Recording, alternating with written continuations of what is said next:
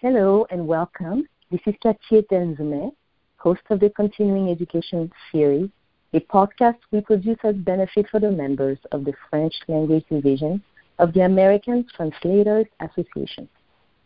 This series strives to offer educational content about the craft of French to English and English to French translation, and, of course, about our division. For today's episode, it is my pleasure to welcome our wonderful Administrator Jen Mercer and Andy Ho, our dedicated Assistant Administrator for our State of the French Language Division session. Thanks for having us. Thank you for having us. You're welcome.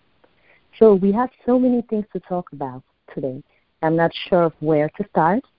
Jen, would you like to start off by telling our members about the highlights of the year? This has not been a year just bursting with highlights, but one big change, which I think everybody has heard, is that we have a new podcast host. Thanks, Cathy Eitel. Welcome to the team. Thank you. Otherwise, I think we've all been adjusting to a new normal in many cases. Some of us have less work, some of us doing maybe a different variety of work. I know interpreters are being forced to either adjust to a lot of remote work or going on the front lines with healthcare workers. So hats off to all of them. Okay. Well, Jen, I recently joined the Discord platform. Can you tell us about the FLD's online presence, social media, websites, new platforms such as Discord? And as a reminder, this is all managed by the volunteers of our Leadership Council. Can you tell us what the council has been up to? Or can you tell us what are the rules and the purpose of the new platforms? I know it is a lot of questions at the same time, but please would you tell us a little bit about our online presence?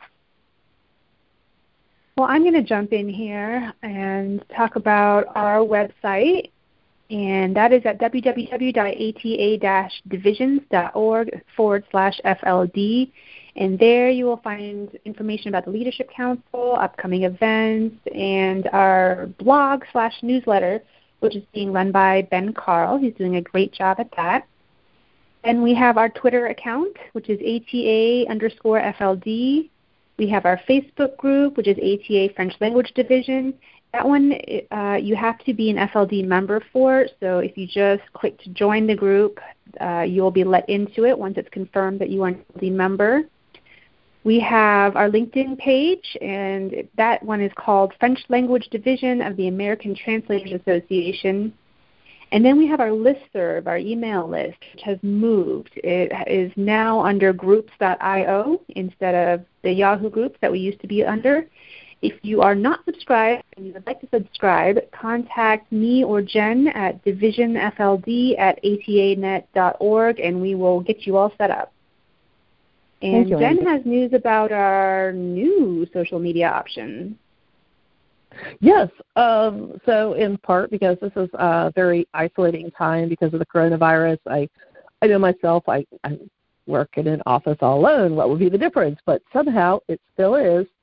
So because of that isolation, because it sounded like fun, we started a monthly Zoom meeting. We've established a regular schedule now.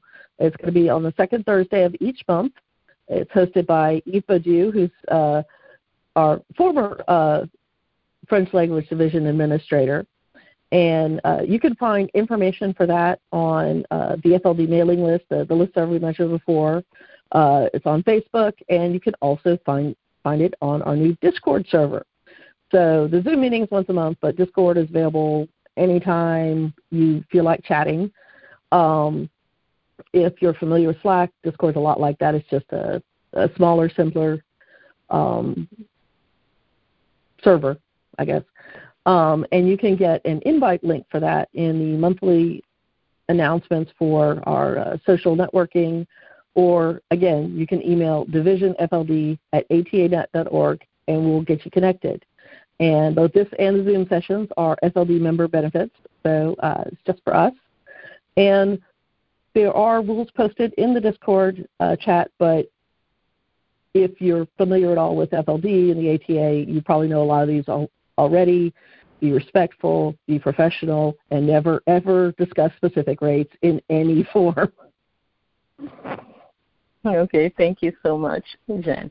Well, Andy, sadly, we are all aware of what is going on and around the world right now, namely the world facing the challenging COVID-19 virus. Have you been keeping busy during the quarantine? Oh, well, keeping busy hasn't been the problem. The issue for me has been staying sane. A friend of mine put it really well yesterday. She said, no matter what your situation is at home, there is some aspect of your life that makes quarantine in a pandemic especially hard for you. Whether you have kids or you don't have kids, you're living with someone or you don't live with someone, somehow you have some sort of exacerbating circumstance. Personally, to be completely honest, I spent March in denial about COVID, and then I spent April hyperventilating. Like many, though not all translators and especially interpreters, my business is at an all-time low. But now that I've sort of had some time to collect myself and my thoughts, and I've reached the acceptance phase, is what I call it, of this crisis, now I'm focusing on improving my business, whether that's through continuing education and webinars or redesigning my website. And I'm also thinking about the future, about what things I can do now so that I can pull the trigger on them once the economy bounces back and once things become somewhat normal again. I'm not going to lie, the pandemic has been pretty hard on me, but I'm an optimist by nature, and I continue to hold out hope that we will come out of this better than before.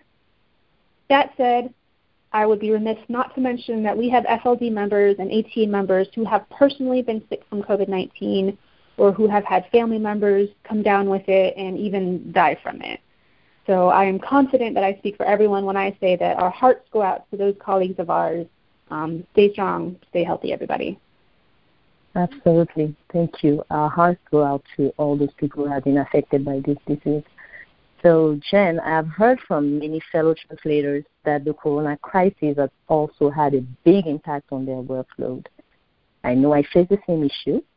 Could you tell us how it has been for you? How do you think it will affect the ATA convention in Boston? Any word on that? Do you have any suggestions for our fellow colleagues? So my situation really, Andy said it very well. She mentioned she was in acceptance phase.